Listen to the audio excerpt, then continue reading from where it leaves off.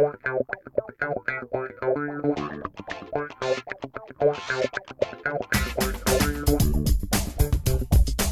and welcome to the Eat, Move, Live 52 podcast. We have a super special surprise for you.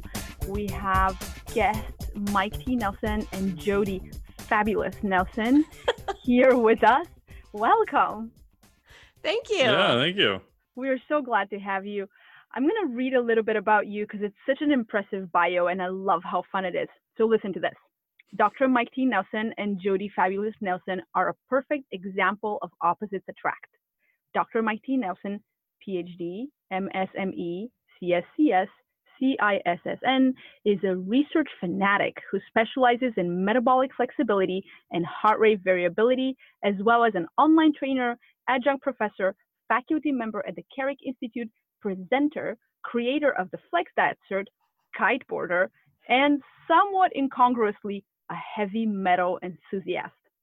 The techniques he's developed and the results Mike gets for his clients have been featured in international magazines, in scientific publications, and on websites across the globe.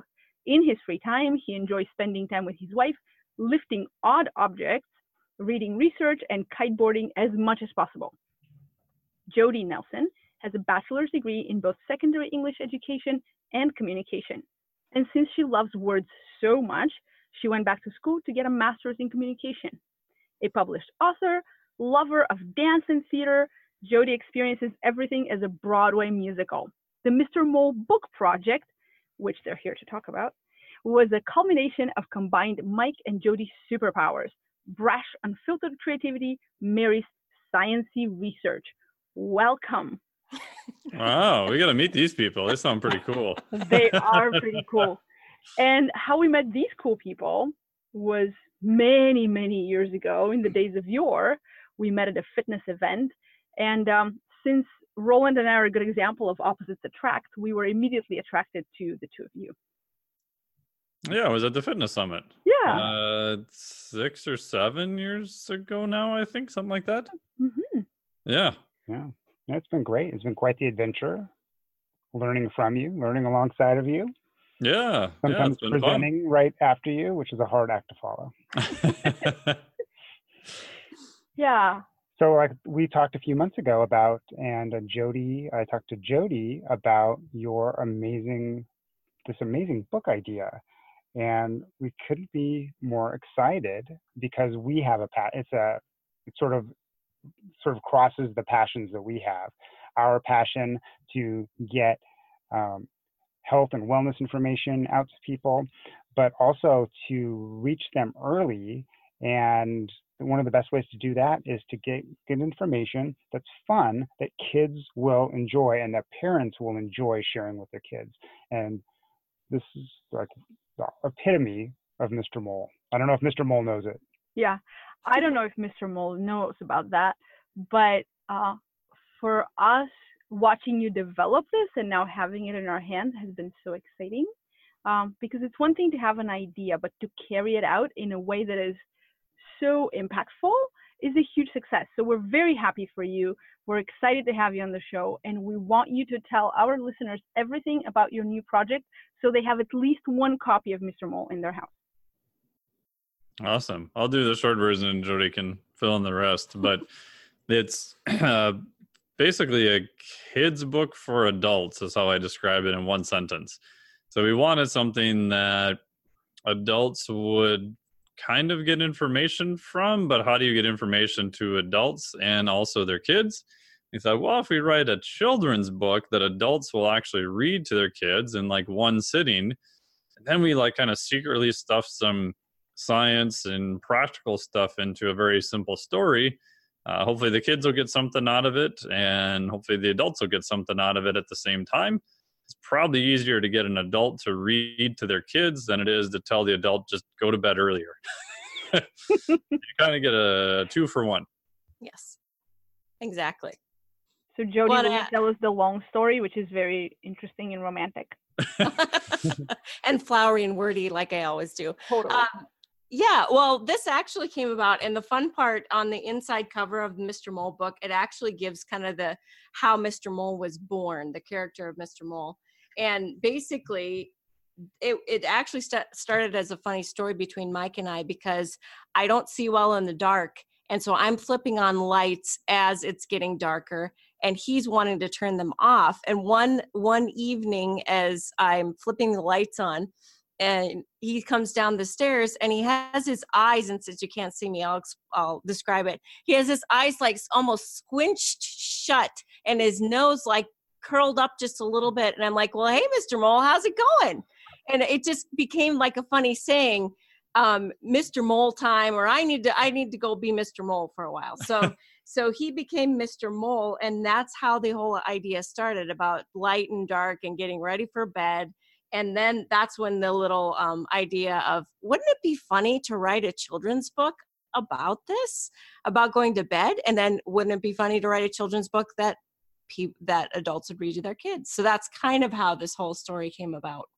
That's wonderful. As I was reading it, I almost wanted to sing it. So I don't know. I'm never going to do that publicly because I don't want your content sung in that way. But it has a very musical quality to it. And it just rolls off the tongue, and the rhymey parts are just wonderful. And then the sciencey parts are like, oh, this is serious. This is like, there's like long words about the brain in there that, a kid can win a spelling bee if they know how to spell that word. Yes. And it's serious. Sleep is serious business, but you make it fun and you make it musical. And the illustrations, if you give us permission to share one or two of them in the blog post attached to the podcast, they're just, the word that comes to me is they're hysterical. Yes. They're just fun. And I don't know if you noticed that we have seven illustrators and 2 illustrators in training. And the illustrators are actually my nieces and nephews, because the other reason I wanted to write this book is I live so far away from all of them. I wanted an interactive, creative project that we could do together, which has been really fun, because they've taken it, seriously, like, okay, Auntie Jo, what do you need for this book? So that's been a whole other thing. So you'll see many different styles represented in the illustration. I saw many different iterations of Mr. Mole, like different incarnations almost. Yes. How old are they, the illustrators? When they started this project, it was 12, and the youngest one was 3, and now they're 14, and 5 is the youngest one that contributed. The 2 that didn't contribute are 3 and 1.5. So they're in training. Yes. Yeah. Well, there's the sequel. You can give them a pencil to contribute on top of the book. Yeah. Well, that's amazing.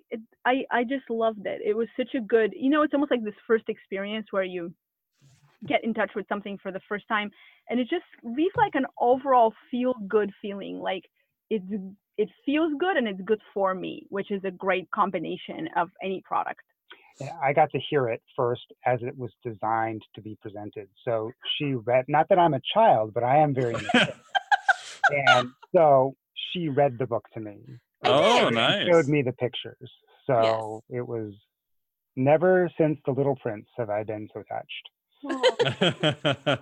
Well, and just to say this publicly too, you were a great help in trying to figure out like what direction to take things, since you had been published. Yeah. I was totally overwhelmed with the whole project, and you gave me more than an hour of your time just to figure out, okay, how do I map this out? What do I need to do first? I don't even know. So that's why he got this special first reading of Mr. Mole project. Oh, well, thank you. I'm glad I could help. It was wonderful. It is so cool. It gives me great joy that we get to do something together in the world. And for us, it's just such a privilege to be able to tell our listeners and readers about what you've done. So to go back to the content of the book and sleep, we were talking a little bit before we opened about how, nobody really wants to be told that they need to sleep more, unless it's going to be told by a mole in a rhyme. So on the more seriously sciencey bit, we have had other guests talking about sleep on the show, but we've never had anyone to talk about children and adolescence, and just the importance of sleep at different stages. And I feel like that's something that I personally haven't read enough about either. So I'd love to hear from both of you and from Dr. Mike about what's the place of sleep in development, and then what are some patterns maybe that we see. Yeah, in terms of development, I would say we probably don't entirely know yet. And kind of makes me a little nervous, especially when you see how little kids or young adults sleep now compared to the past, and all the different things they have in terms of stimulation from iPhones to just how many more lights there are. Like when we were in Costa Rica for a while, we're like, oh, when it gets dark, like there's not as many lights down here. You go to any big city and it's like freaking daylight at midnight, you know? So I don't know if we know exactly what the entire impact of that is, but the more we've researched pretty much anything across the board, we find that sleep is super important, from prevention of possibly some diseases like Parkinson's, things of that nature, to metabolic health. And now if you had someone who's developing on top of that, you could argue that they may be more at risk because the amount of tissue that's being created and turned over is a little bit higher. And the hard part with that too is that no IRB is going to really approve a study to have very hard evidence on it, right? We're not going to take 12-year-olds and be like, hey, you 12-year-olds, you sleep 8 hours a night. You group of 12-year-olds, you sleep 4. Hey, let's see what happens, right? That's probably not going to happen. Yeah. So most of the data we have is just kind of an inference from different developmental stages from there. And one of the things I do wonder about is sleep in terms of memory processing and a process called neural pruning. So we know as kids develop, especially very young kids, they've got all these highways everywhere. They've got tons of neuronal connections. And then the next big stage is them actually pruning them. So instead of having this mass sort of system of highways, you get kind of more of the super highways, right? You're kind of taking out specific connections. And I wonder how much we'll figure out in the future. Maybe sleep impairs that process. And again, I'm just completely speculating at this point, but maybe that increases the risk of things like ADHD or the ability to concentrate and other things like that. I don't know if we really know yet, but yeah, and kind of makes me nervous. Well, it's not development per se, but I'm sure you know more about the science of this. But when we learn something during the day, and then at night when we go through the different sleep cycles, correct, we move that sort of to long-term storage. So it's from like from RAM to ROM, or from like our from off to the cloud, so we get it, so we can access it later. And so if we skimp on those sessions, like what are we doing to our long-term memory and our ability to learn important things quickly and efficiently? Yeah, we already know from some studies, at least in adults, that that definitely happens, right? So there's some very cool studies showing that good night's sleep helps that process a ton, right? So it goes through the hippocampus and something called LTP, or long-term potentiation. And we know that sleep is massively important for that, right? So the joke I make with students is that if you kind of cram for an all-nighter, you may do okay on that exam, but odds are you're probably not going to retain any of that information, right? Because you're trying to cram in too much at the last minute, and then you've compromised sleep. So exactly what you said, you've compromised that process of trying to transfer it to more of a long-term thing. I know for sure, because I specialize in working with more the nervous system processes and researchers, and I have a whole bunch of young adults that are between like the ages of 18 and 23, right in that kind of rapid phase of pruning where, the brain is really becoming more integrated, and their sleep cycles are all over the place. And they come to me usually with, some dysregulation and some issues and some behavioral stuff. And sometimes they've tried meds and it hasn't worked. So they're trying something with the body, and no one sleeps well, and they all have ADHD-like symptoms, and they can't really do simple life tasks are very overwhelming, and their parents are super frustrated because the parents want them out of the house. And they're at that age, and they want to kick them out of the nest, and they're incapable of doing basic things, including like remembering when their sessions are with me. Very simple things, and they feel deep shame and failure for that, because you're looking at a kid who has been programming computer games since he was 15 and being fully employed by a computer gaming company, who's incapable of remembering his session with me. Like there's an actual disconnect there with real life. And I feel like with how much stimulation they've had, we really don't know. It's like a black box. We really don't know what we threw at them with technology and screen time and lights. And the fact that parents at some point give up, because parents are sleep deprived and tired too. Mm-hmm. Mm-hmm. So they probably can only fight kids for so long. Yeah. And I wonder how much of that is a young age home for kids. Yeah. How much of that is just simply association too, right? Because in essence, in more modern society, they get kind of a little bit more rewarded for having quote unquote like ADHD type things, from social media to phones to everything else, right? So if you look at, the old saying is neurons that fire together wire together. So the more you keep reinforcing those pathways, even just, not talking about sleep or any other developmental issues or anything else, those pathways just become the superhighways in the brain. So you've kind of, in essence, by your behavior over time, kind of wired the wrong thing in there per se. Mm-hmm. Mm-hmm. I can totally see that. And there's some interesting studies that show like a week camping just away from city lights and, artificial noise and electromagnetic frequencies and all of that. And we don't know if it's one of those things or all of them, really helps reset that. Mm-hmm. Yeah, I think that changing the environment is probably a huge leverage point. So on a smaller scale, I'll have people even do like a float tank or something like that, where you're purposely removing as much stimulation as you can, just to get a level of comparison to your nervous system, right? So the joke I make is that we're here in Minnesota, I don't know, what is it, 5 below today or something outside. So if you're outside and you walk in and our house is not super warm, it's 64 degrees, you're like, wow, it's super warm in here. This is great. But if you're sitting around all day and you're not used to it, you're like, oh my God, it's freezing cold in here, right? If you're sitting around all day, you have no comparison, so it feels colder.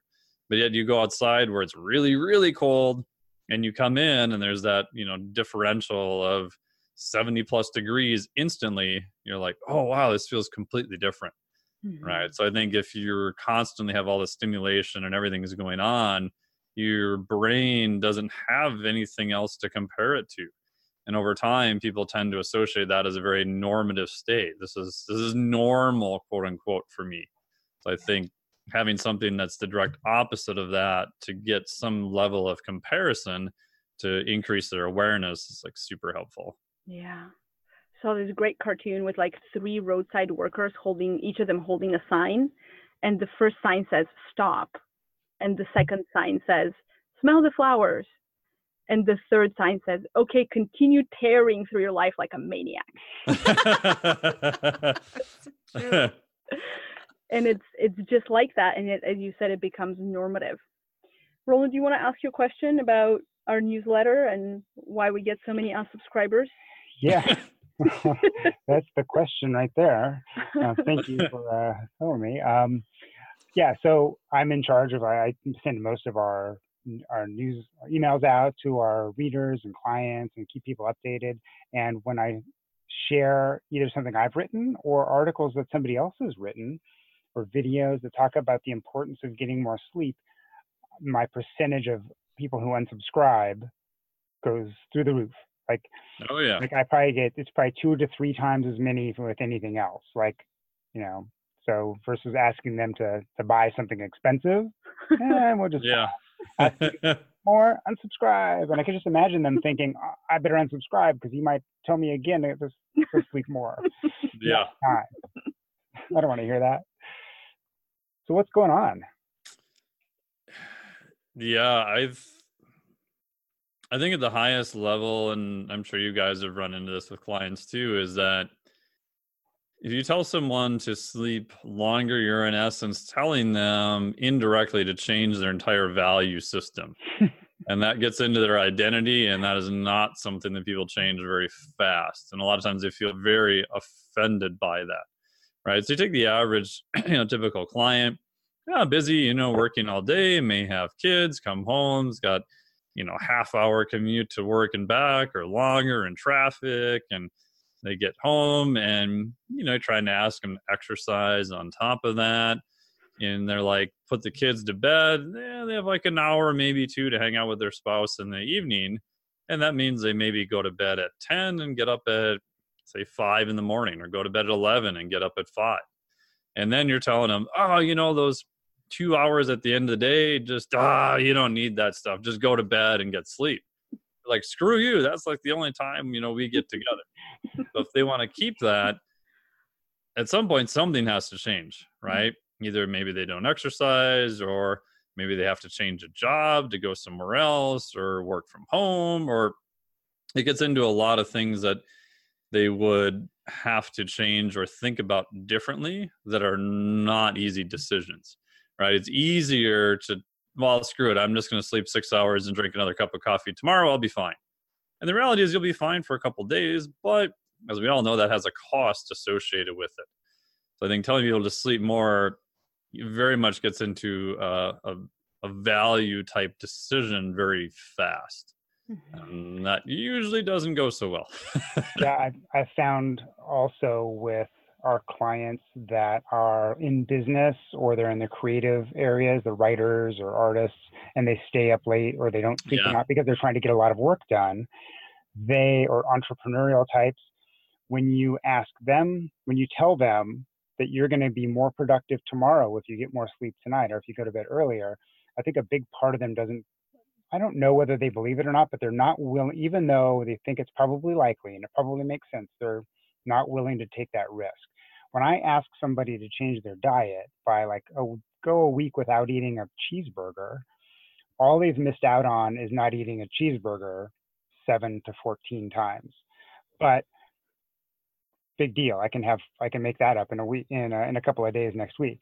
But if you ask somebody to get more sleep and they've lost out on 2 hours for a week, 2 hours a night for a week, or 2 hours of productive awake time, it's like, whoa, what are they thinking? Oh my God, the world might come to an end. I just didn't do 10 hours of work. Mm-hmm. And I need that work. Or that's the time when I write the best, or they think they write the best.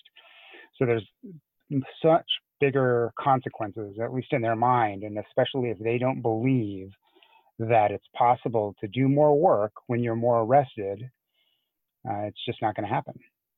Yeah.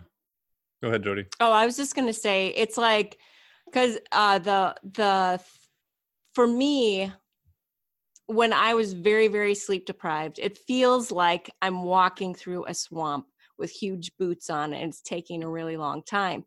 When you're really, really sleep deprived, like even the thought of, oh my word, I have to take this dish to the sink, I think I'm going to die, and of course you're not, that's not the reality. But when you're that sleep deprived, you feel like everything's way bigger, and that is going to affect your work even more because the problems seem bigger. You feel like you're slogging through your work instead of happily sprinting through your work, is kind of the way it works as an analogy in my brain, because that's one of the first magic bullets in my life was sleep. As soon as I started getting more sleep, less worry, a lot of things just started falling more into place. So and then I had a couple of thoughts while you two were talking. We have this busy merit badge, just like a merit badge system of, well, I could get by on only 4 hours of sleep a night, and I'm just a cowboy, and it's never going to affect me, and everything's great until you have a heart attack, my friend. So there's this like merit badge for getting more done, when I don't think the quality of your work is probably as good.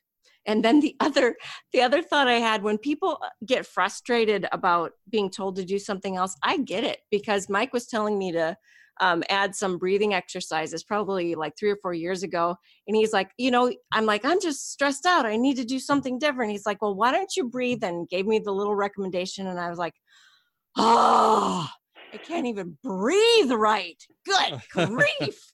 And I actually said that out loud. I'm like, I can't even breathe right. There's like recommendations for everything. So you can understand the frustration when people are trying to get a little corner on their health where they can inch forward. It's understandable, the exasperation that comes when you're kind of at the end of yourself anyway. Yeah, I totally get that part. My clients are mad at me every day for asking them to do something simple. And they'll actually say it out loud, and we'll be mad together, because that's what we do for our clients. We scream at the same stuff together. That's our job. And that's how we all move forward, screaming at the things that we're mad at. But we feel the same way. Like the same thing happens to us. Like it's a challenge for everybody. Last night, you said, I was asked to stretch my jaw, like this muscle, like every day, a couple times a day. 8 times a day. Like I don't already have enough things going on. Right? And it's like, okay, but it's like, you got to let that out. And like every night, if I'm bringing it back to sleep, like every night. So I've been trying consciously to try to go to bed earlier. And every night we get done with dinner, because we eat kind of late. We get done with work, we eat kind of late, and then it's time for dinner. And I'm like, oh my gosh, now my brain is now turned off. I just want to spend an hour doing nothing and like reading my book or just like zoning out, and like, this is my time. And then I think, but that's going to put me to bed like at 10 o'clock or 11 o'clock. And I would just force myself, and I would like fall asleep reading my book on the living room floor or something like that, and then come up to bed. But the past maybe 2 to 3 weeks, and I have to remind myself every night, no, it's like, if it's that important for me to do that, I can get up early. I can get up in the morning, and I can go do that in the morning. And you know what? It's not that important.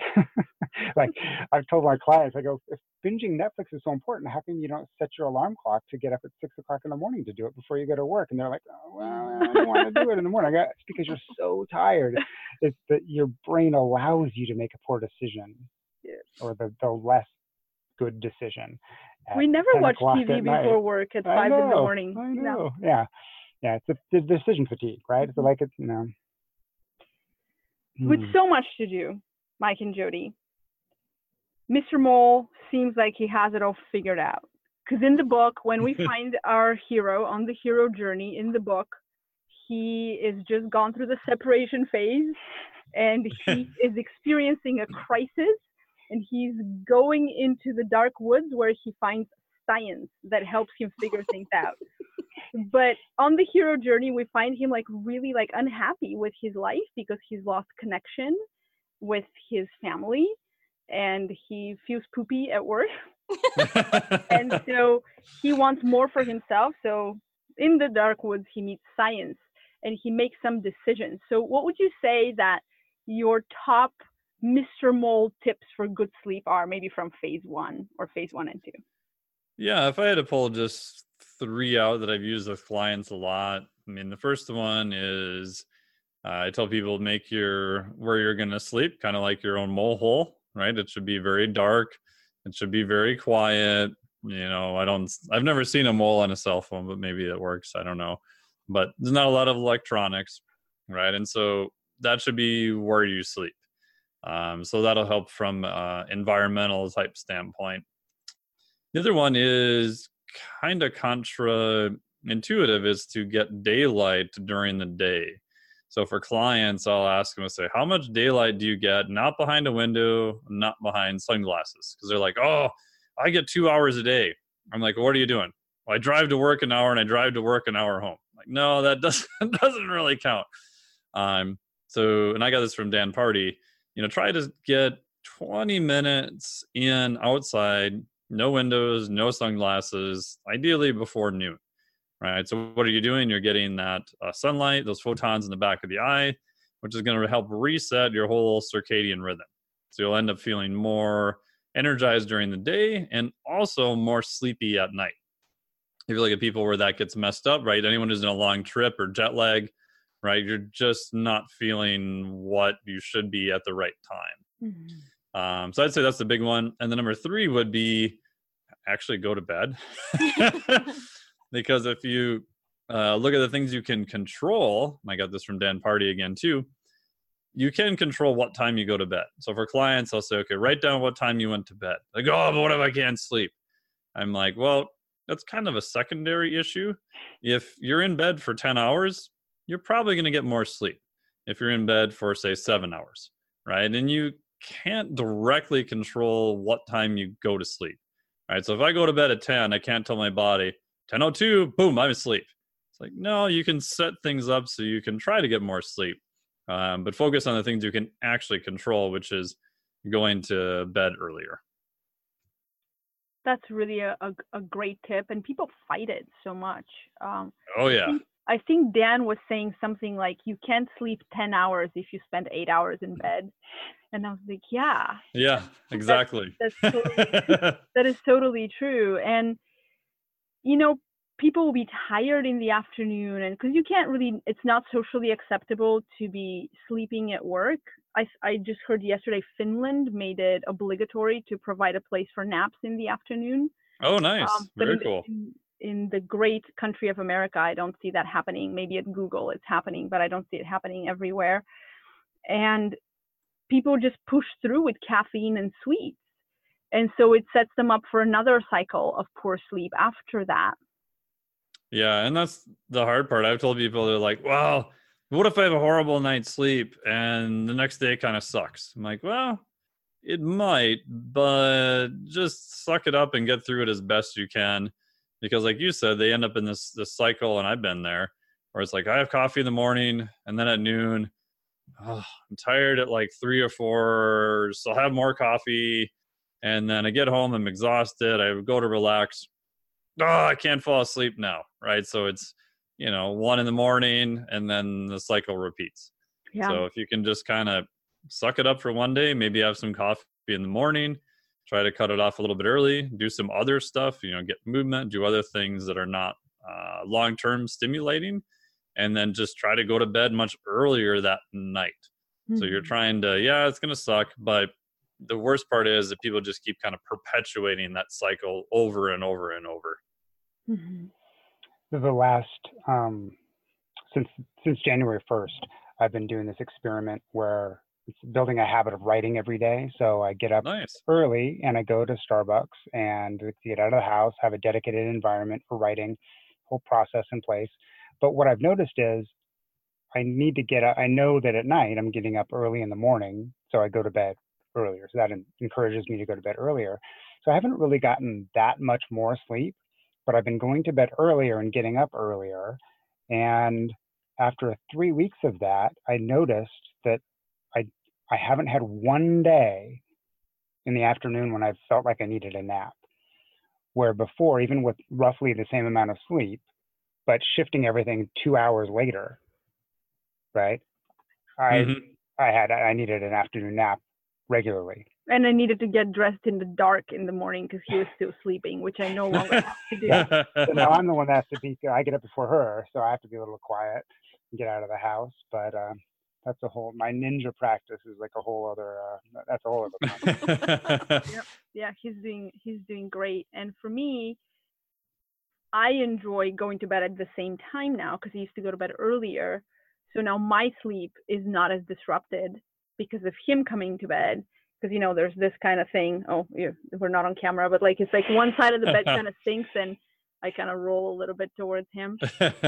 And so my body's more settled knowing that he's not coming any moment now. So now I wake up earlier. Mm-hmm. And it's really nice, like a nice domino effect of sleep quality in our house that's affecting everyone but the 22-year-old daughter who is impervious to our sleep schedule. Oftentimes at 10 o'clock at night while I'm brushing my teeth, she's like, bye, I'm going out with friends. So talking about adolescents and young adults, what is it with, other than all the stimulation and the the activities that they want to have late at night, there seems to be like a real thing about sleep cycles shifting. And one of the listener questions we got was, should we still kind of insist that kids at that age, the young adults, go to bed still on time while they're still in the house? Or is there some room there to allow if that's a natural hormonal change or a brain change? Yeah, like Matthew Walker's book, Why We Sleep, awesome book. He talks about, I believe, teenagers have their sleep schedule kind of naturally will be a little bit later. And I believe his argument was school should probably even start later just to try to accommodate some of that. So I would agree with that. The hard part is how much you allow them during, say, the school year versus not the school year. If they're off in the summer, they don't have to get up early to work. Probably not as big of a deal, right? Because they can get more sleep. But now if you say, okay, class starts right away at 8, and then you have to leave the house, say, by 7, oh man, if you don't go to bed until really late, you're already sleep deprived, right? So even though your chronotype or everything is kind of pushing you to stay up later, the fact is you have to get up and be somewhere at a specific time in the morning. So if you do that, you're actually getting less sleep. So I don't have a good answer other than I think you have to try to find some sort of happy medium, and I would look to see how many hours in bed they're actually getting, and if that's become short, probably trying to push them to go to bed earlier is going to be a good thing. I can't say we don't have kids, so I'm sure everyone will write in and go, but you don't have kids and you're not making them go to bed early and you have no idea how hard it is, and that's all true.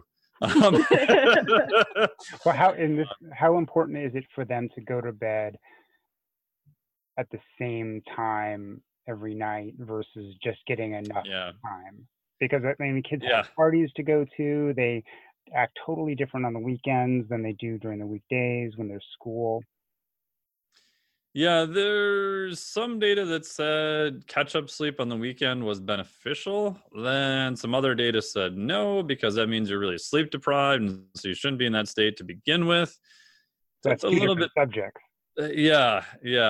So I guess my bias is get as much sleep as you can, and if they don't sleep much during the week, my bias was let them sleep in on the weekend to try to get some sleep. Downside then, you come Sunday night, they don't want to go to bed until even later than before, right? So you're kind of perpetuating the cycle a little bit. We do know that sleep times are relatively plastic, right? So like what you guys are talking about, if you get in the routine all the time of going to bed and getting up at the same time, your sleep schedule, your cycle, your circadian rhythms will kind of mold around that.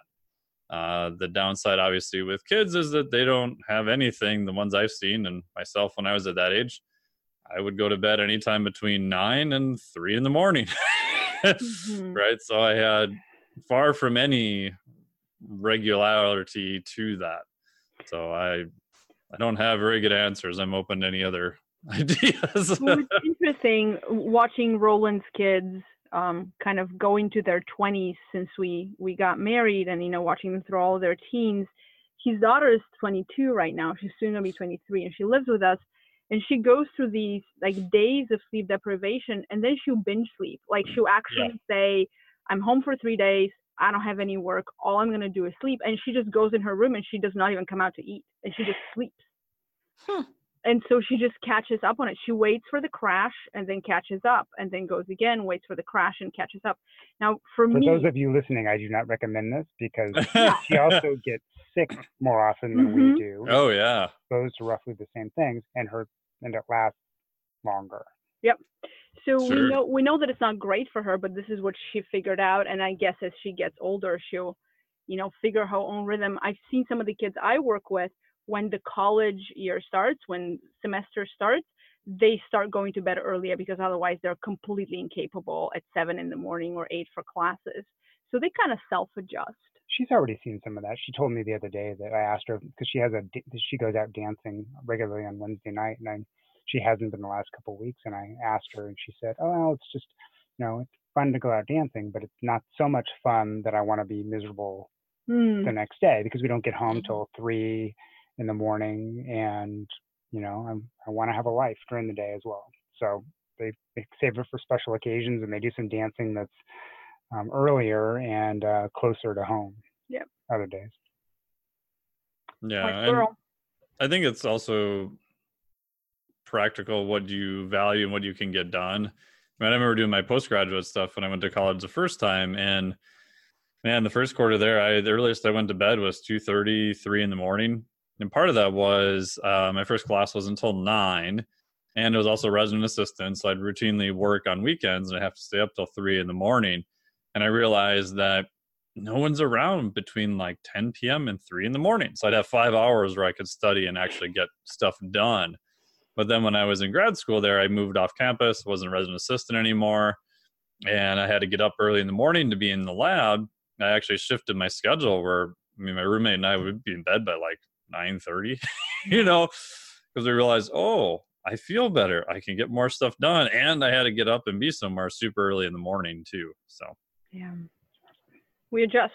We have a couple of listeners' questions as we kind of land this. So for dessert, Rebecca is asking whether this kind of phenomenon that we see with adolescents staying up and kids wanting to stay up is something that's just caused by modern culture and lights and stimulation, or is it something that is kind of even in tribal or hunter-gatherer societies, something that's observed? Have you seen anything about that? my feeling is it's probably both. I haven't seen anything from hunter-gatherer society on adolescents, to be honest. That would be interesting to see what exists with that. In adults, there's some arguments from hunter-gatherer societies that some people will have different sort of shifts, right? So if you think about in the past, it probably was good to have someone who stayed up a little bit later, you know, in case anything would happen, and then would sleep later, and other people that would go to bed earlier. So having people on different schedules kind of made a little bit of sense. I don't really know how exactly that would apply to adolescents, to be honest. I haven't seen anything on that, which would be very interesting, right? Because you would assume that that would remove a lot of the other stimulus and lights and, well, cell phones, hopefully. I don't know, depends on what culture I guess you're looking at. So it's probably both. I just, at least from what I've seen, it appears to be getting worse as we have more lights, more things to distract us, more things to put blue light like right in front of our face at night. It's definitely not helping anything, especially in a population that already is kind of shifted more towards later to begin with. I don't know if you have any thoughts, Jody. Can you hear my wheels turning in my head? Oh. Yes.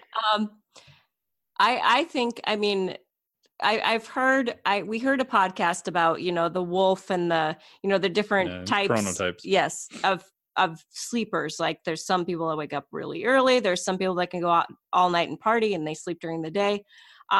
So my feeling in a practical sense is, number one, get more sleep. Number two, the daylight thing is very, very necessary too, because like the first big bullet for me was getting more sleep. The second one, which is also mentioned in the Mr. Mole book, is going for a walk during the day and getting all of that sorted in your eyeballs. Well, I didn't know I was doing that, you know, specifically, but being able to be outside, being able to get different stimulation, being able to see far in the distance instead of right up close to your face. I mean, all of these are issues that we're dealing with, having lights flashing right in front of our face, not being able to see far distances. So all of those things, the going to bed earlier and getting a walk early in the morning or before noon have helped me tremendously. Like, I mean, if you did a snapshot of when we first got married to now, of course you're a different person, but significantly different person as far as mood, as far as my ability to handle stress, being fragile or not fragile. A lot of that had to do with making changes in those two specific things. So I can't remember where we were, but at some fitness conference or whatever, somebody said, "Jody, you're looking good. What have you been doing?" I said, I go to bed earlier and I go for a walk every day.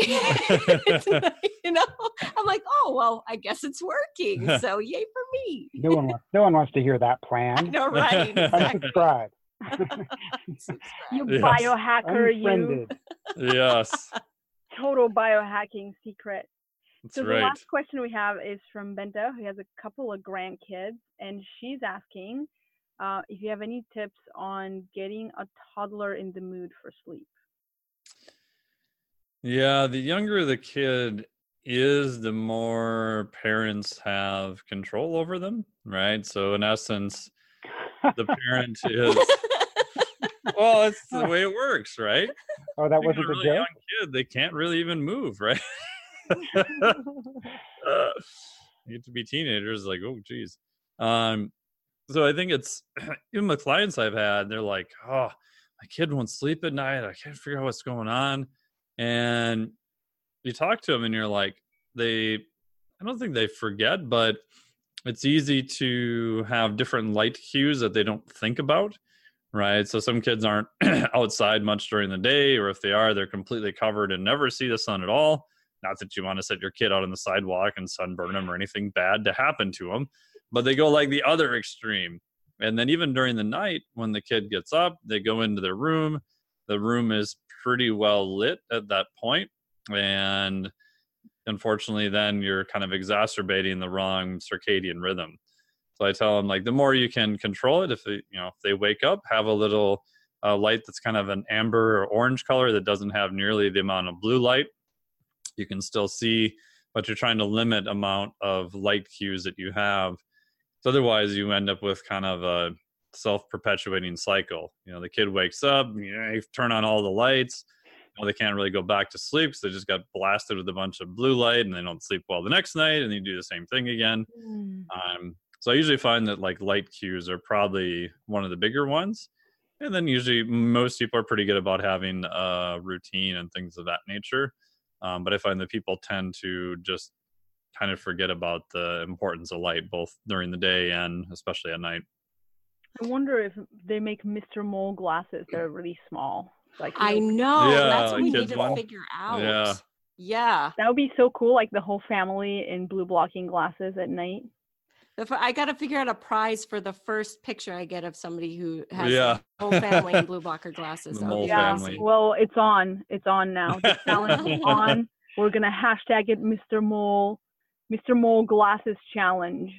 There you go. That's Yeah. good. I had one thing to add if Mhm. anybody wants it.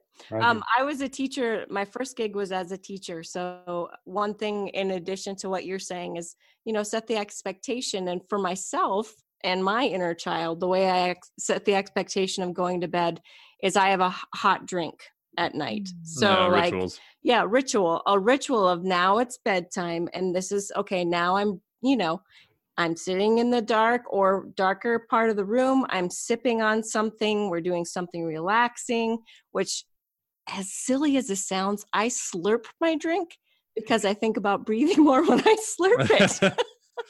As ridiculous as that is. That's what that noise is. That's what it is. No, but I mean, setting the expectation is, for me, a really good thing. And I think for kids, it's more fun if you set some sort of expectation and bring something special to it. So, and you can put your little blue light glasses on. You can read Mr. Mole to them. That would be so cool. What a great bedtime ritual. So because I'm always thinking about play, and I use a lot of play when I work with little kids. yes. And so for me, doing rituals too, like a teddy bear, or put Teddy to sleep first, and we do the Teddy ritual for the little guy, and then we put him to bed and we turn off his light and we keep him there. We explain that in the morning we'll take him for a walk so he can get his blue light. It's so important to set the rituals for the toy or whatever the kid likes to play with. I don't know if you can put Legos to bed, probably. And then Want to roll over on them? no. And then blue blocking glasses, reading Mr. Mole, and I'm sure that it'll be wonderful. And with white noise or other machines that make beautiful sounds, it's just all about setting the atmosphere, because I can't imagine that if both parents are on a device and maybe a brother or sister is on a device and there's bright light and Formula One's going on, that the wee one is going to be able to go to bed. Yeah, and we forget also that via the motor mirror neuron response, right? Kids learn by copying their parents. like, and you guys know from doing movement work how often I've seen two parents come in with a kid, and the kid walks more like one of the parents or the other. And they're like, I can't figure out why he's doing this weird movement pattern. I'm like, because you move like that. But I never taught him that. No, indirectly you did, right? Because that's how kids learn, right? So setting that from both an example standpoint and that this is an expectation, and in addition to, you know, they're going to learn and want to copy what their parents are doing too. Yeah. What an excellent way to end. Huh? Yeah, we do think you guys, we're so behind this book. We think you're really on to Oh, thank you. We have, as evidence, we have a reader of our own book that, how old is she? Zara is now, I think, 11. She was 9 when she started reading the book. So she got our book when she came to a book signing with her parents. Oh. Her parents are constantly sending us messages saying, our daughter is now subjecting us to the farmer's market because she nice. a chapter on the farmer's market. We all have to go to bed early now because we have a chapter on sleep. Yep. You know, like, you know, her father says, I was told that I need a stand-up desk today because we have a chapter on that. Can you please stop writing these chapters?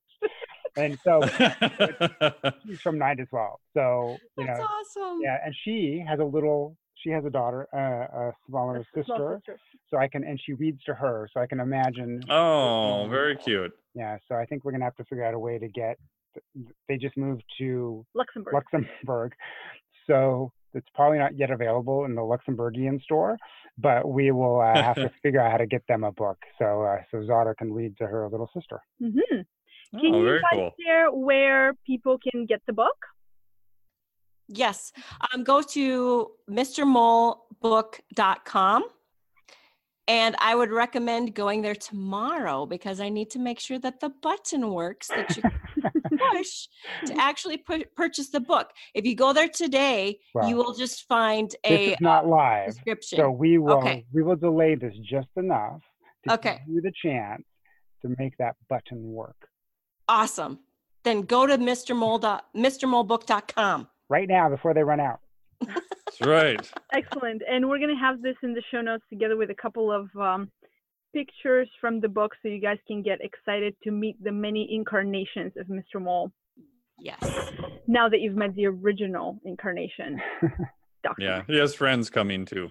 Yes. In the future. I heard about my favorite animal coming on, but we're not going to let the cat out of the bag.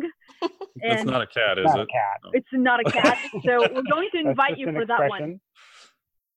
Yeah. I would love to hear the next one. Just the expression, doggone it. It's not a dog. No. It's my favorite animal. Yeah, just for me. Not the platypus, is it? Just for me. It's not the platypus. It's not. That's Roland's favorite animal. Yeah. We're done monkeying around.